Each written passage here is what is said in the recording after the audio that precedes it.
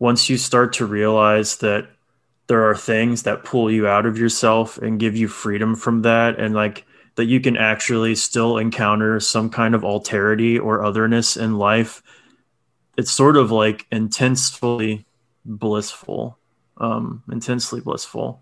Hmm. And, there's Justin E. Smith.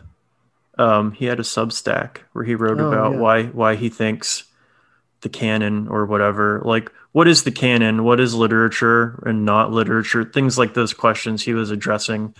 And he ended up landing kind of on a definition that what separates, like, I don't know, Buffy the Vampire Slayer from something else is the Hmm. fact that one of those things forces me to confront something exterior to myself Yes. in a really meaningful way, where you're like abiding with that thing in some very real, meaningful sense. You are existing with it, and you are, by its sheer otherness, you are forced to confer a sort of dignity upon it in your just immediate relationship to that thing. And you have to kind of experience some humility in the fact that the whole world does not actually just consist of things that are you. And Yes. Yes.